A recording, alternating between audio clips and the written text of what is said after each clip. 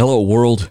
I'm Roger Corville, and this is For the Hope's Daily Audio Bible, where we read through the Scriptures conversationally, talk about the truth claims of Christianity, and learn to fall more in love with Jesus and the people in His world. You ready? Let's roll. Welcome. Who made you my judge? Have you ever heard something like that? Well, I know you won't be surprised, but that's not exactly something new. Hey, hopeful. Greetings from the road in Montana again, and welcome to For the Hope's Daily Audio Bible, which is part of the journey together where we're committed to reading through the Bible word for word, front to back, Monday through Saturday, and considering our own life and work stories in light of that, including the opening story that you're going to hear today in the New Testament is something that I'm going to address in an extra little Always Be Ready segment for those of you who want to go a little bit deeper. And I hope you catch tomorrow's Family Friday show for a few family shout-outs. Welcome to you new listeners. In the meantime, today we are flip-flopping things because I want you to hear the whole story of Stephen today. We're going to spend a little extra time in the New Testament. So listen for the whole "Who made you judge?" bit and what the answer is. Acts chapter 6. In those days, as the disciples were increasing in number, there arose a complaint by the Hellenistic Jews against the Hebraic Jews that their widows were being overlooked in the daily distribution. The 12 summoned the whole company of the disciples and said, "It would be not right for us to give up preaching the word of God to wait on tables. Brothers and sisters, select from among you 7 men of good reputation, full of the Spirit and wisdom, whom we can appoint to this duty. But we will devote ourselves to prayer and to the ministry of the word." This proposal pleased the whole company, so they chose Stephen, a man full of faith and the Holy Spirit, and Philip, Prochorus, Nicanor, Timon, Parmenas, and Nicholas, a convert from Antioch. They had them stand before the apostles, who prayed and laid their hands on them. So the word of God spread, the disciples in Jerusalem increased greatly in number, and a large group of priests became obedient to the faith. All right, quickie little pause. That whole waiting on tables thing, that sounds kind of weird. That's what I'm going to address in that Always Be Ready segment. I hope you catch that. And notice here, a large group of priests became obedient to the faith. Importantly, and I kind of blew this yesterday, but we're quick to write off like all the Pharisees as nincompoops, but that doesn't mean they all were. And we should just be careful about writing off groups as opposed to working and witnessing with individuals. All right, now here's an important story from Stephen. This is chapter 6, verse 8 through chapter 8, verse 3. Now Stephen, full of grace and power, was performing great wonders and signs among the people. Opposition arose, however, from some members of the Freedmen's Synagogue, composed of both Cyrenians and Alexandrians, and some from Cilicia and Asia, and they began to argue with Stephen. But they were unable to stand up against his wisdom and spirit, and the Spirit by whom he was speaking. Remember what we talked about in our Always Be Ready segment a couple days ago about our job to prepare and the Holy Spirit brings the power? There you go. But they were unable to stand up against his wisdom and the Spirit by whom he was speaking. Then they secretly persuaded some men to say, "We heard him speaking blasphemous words against Moses and God." And they stirred up the people, the elders and the scribes, so they came, seized him, and took him to the Sanhedrin. They also presented false witnesses who said, "This man never stopped speaking against this holy place and the law. For we heard him say that this Jesus of Nazareth will destroy this place and change the customs that Moses handed down to us." And all who were sitting in the Sanhedrin looked intently at him and saw that his face was like the face of an angel. "Are these things true?" the high priest asked. Stephen responded, "Brothers and fathers, listen. The God of glory appeared to our father Abraham when he was in Mesopotamia before he settled in Haran, and said to him, 'Leave your country and relatives and come to the land that I will show you.' Then he left the land of the Chaldeans and settled in Haran. From there, after his father died, God had him move to this land in which you are now living. He didn't give him an inheritance in it, not even a foot of ground, but he promised to give it to him as a possession and to his descendants after him, even though he was childless. God spoke in this way: his descendants would be strangers in a foreign country, and they would enslave and oppress them for 400 years. And he said, I will judge the nation that they will serve as slaves, God said. After this, they will come out and worship me in this place. And so he gave Abraham the covenant of circumcision. After this, he fathered Isaac and circumcised him on the 8th day. Isaac became the father of Jacob, and Jacob became the father of the 12 patriarchs. The patriarchs became jealous of Joseph and sold him into Egypt, but God was with him and rescued him out of all his troubles. He gave him favor and wisdom in the sight of Pharaoh, king of Egypt, who appointed him ruler over Egypt and over his whole household. Now a famine and great suffering came over all of Egypt and Canaan, and our ancestors could find no food. And when Jacob heard there was grain in Egypt, he sent our ancestors there for the first time. The second time, Joseph revealed himself to his brothers, and Joseph's family became known to Pharaoh. Joseph invited his father Jacob and all his relatives, 75 people in all, and Jacob went down to Egypt, and he and our ancestors died there. Were carried back to Shechem and were placed in the tomb that Abraham had bought for a sum of silver from the sons of Hamor in Shechem.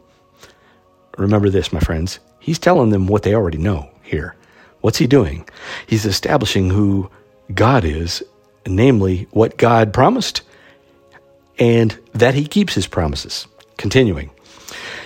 As the time was approaching to fulfill the promise that God had made to Abraham, the people flourished and multiplied in Egypt until a different king, who did not know Joseph ruled over Egypt.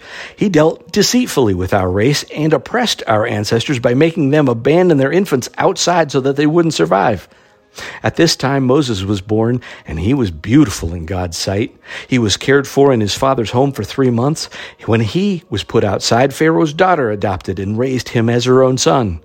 So Moses was educated in all the wisdom of the Egyptians and was powerful in his speech and actions.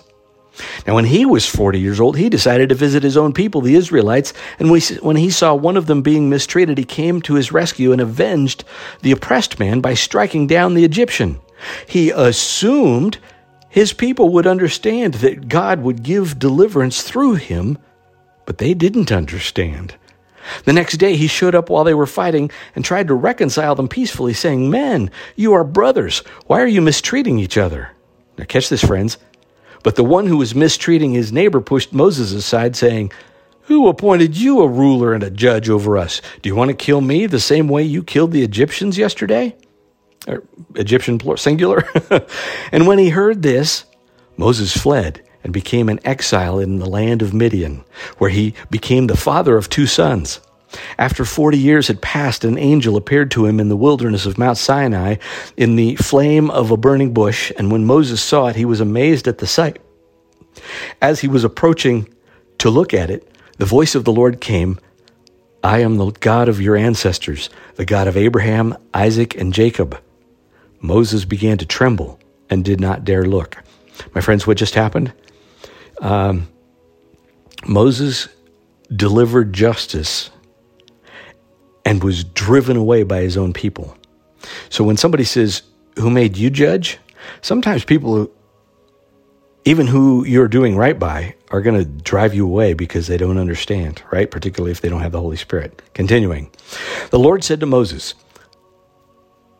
Take off the sandals from your feet, because the place where you are standing is holy ground.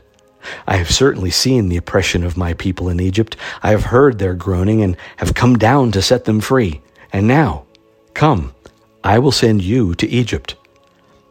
This Moses, whom they rejected when they said, "Who appointed you a ruler and judge?" This one God sent as a ruler and a deliverer, through the angel who appeared to him in the bush.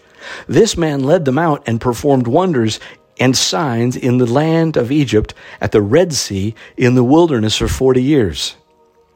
This is the Moses who said to the Israelites, "God will raise up for you a prophet like me from among your brothers." What does he mean, like me?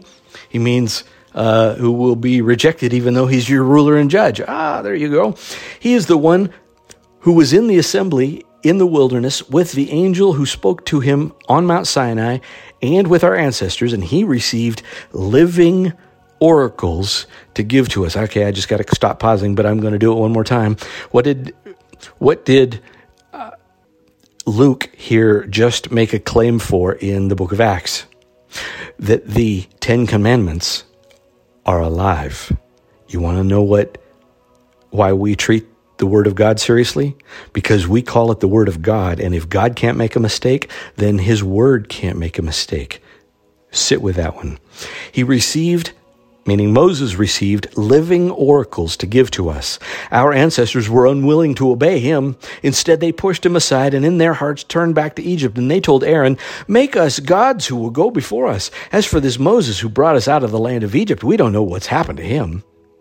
They even made a calf in those days, offered sacrifice to the idol, and were celebrating what their hands had made. God turned away and gave them up to worship the stars of heaven, as it is written in the book of the prophets. "House of Israel, did you bring me offerings and sacrifices for 40 years in the wilderness? You took up the tent of Moloch and the star of your god Rephan, the images that you made to worship. So I will send you into exile beyond Babylon." Our ancestors had the tabernacle of the testimony in the wilderness, just as he who spoke to Moses commanded him to make it according to the pattern he had seen. Whose pattern was that? How was the tabernacle created? God's pattern. Our ancestors in turn received it, and with Joshua brought it in when they dispossessed the nations that God drove out before them until the days of David. He found favor in God's sight and asked that he might provide a dwelling place for the God of Jacob. And it was Solomon, rather, who built him a house. But the Most High, capital M, capital H, the Most High does not dwell in sanctuaries made with hands, as the prophet says, "Heaven is my throne, and the earth is my footstool. What sort of house will you build me, says the Lord? Or what will be my resting place? Did not my hand make all these things?"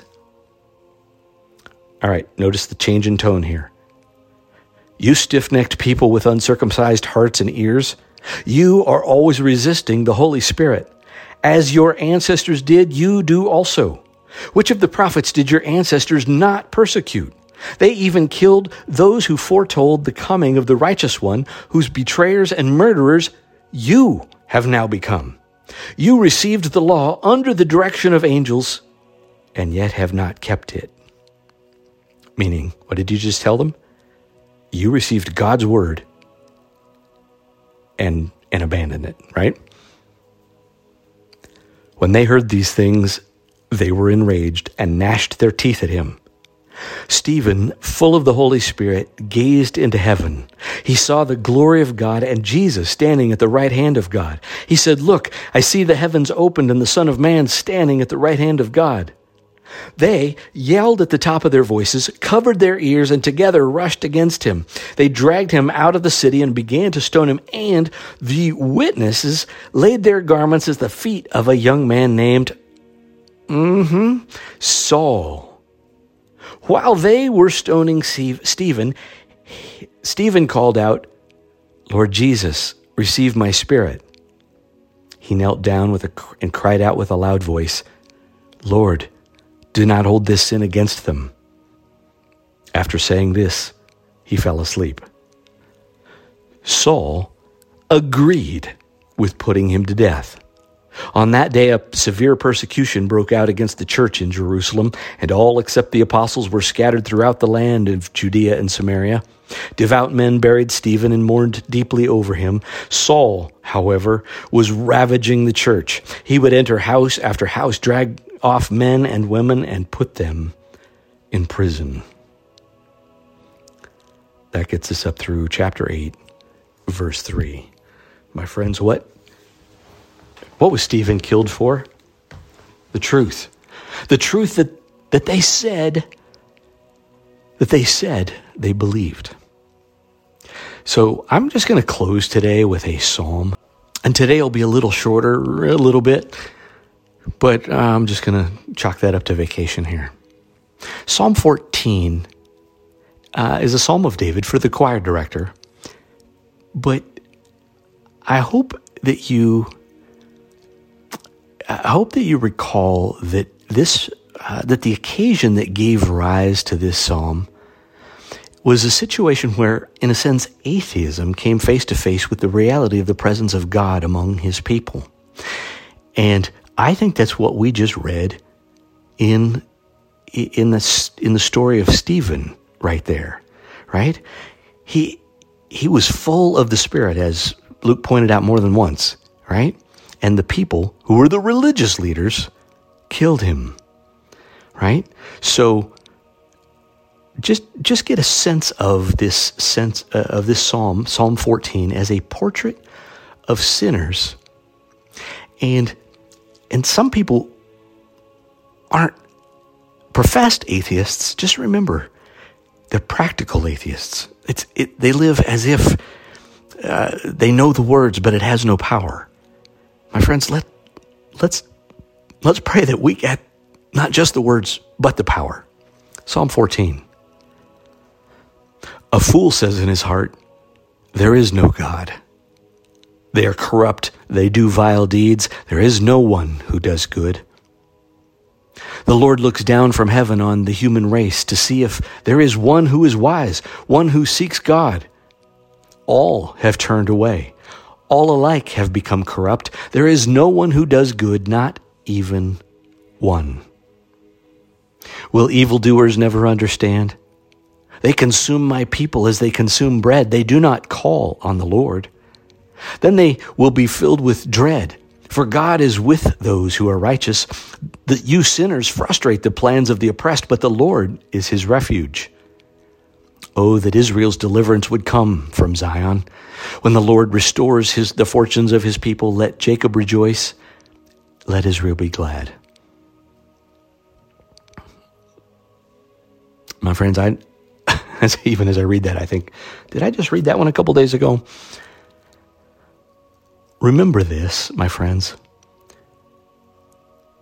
No one good, as we heard in this psalm, and of course Paul makes that point really well in the first 8 chapters of the book of Romans.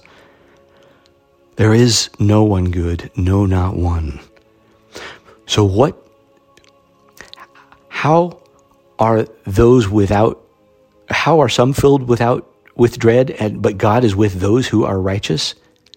My friends, we are not holier than thou or holier than them. We are sinners saved by grace. And the righteousness that we have is imputed, that's the fancy theological word, is imputed to us by the life, death, and resurrection of Jesus. He paid the price so that God would see us as righteous, right?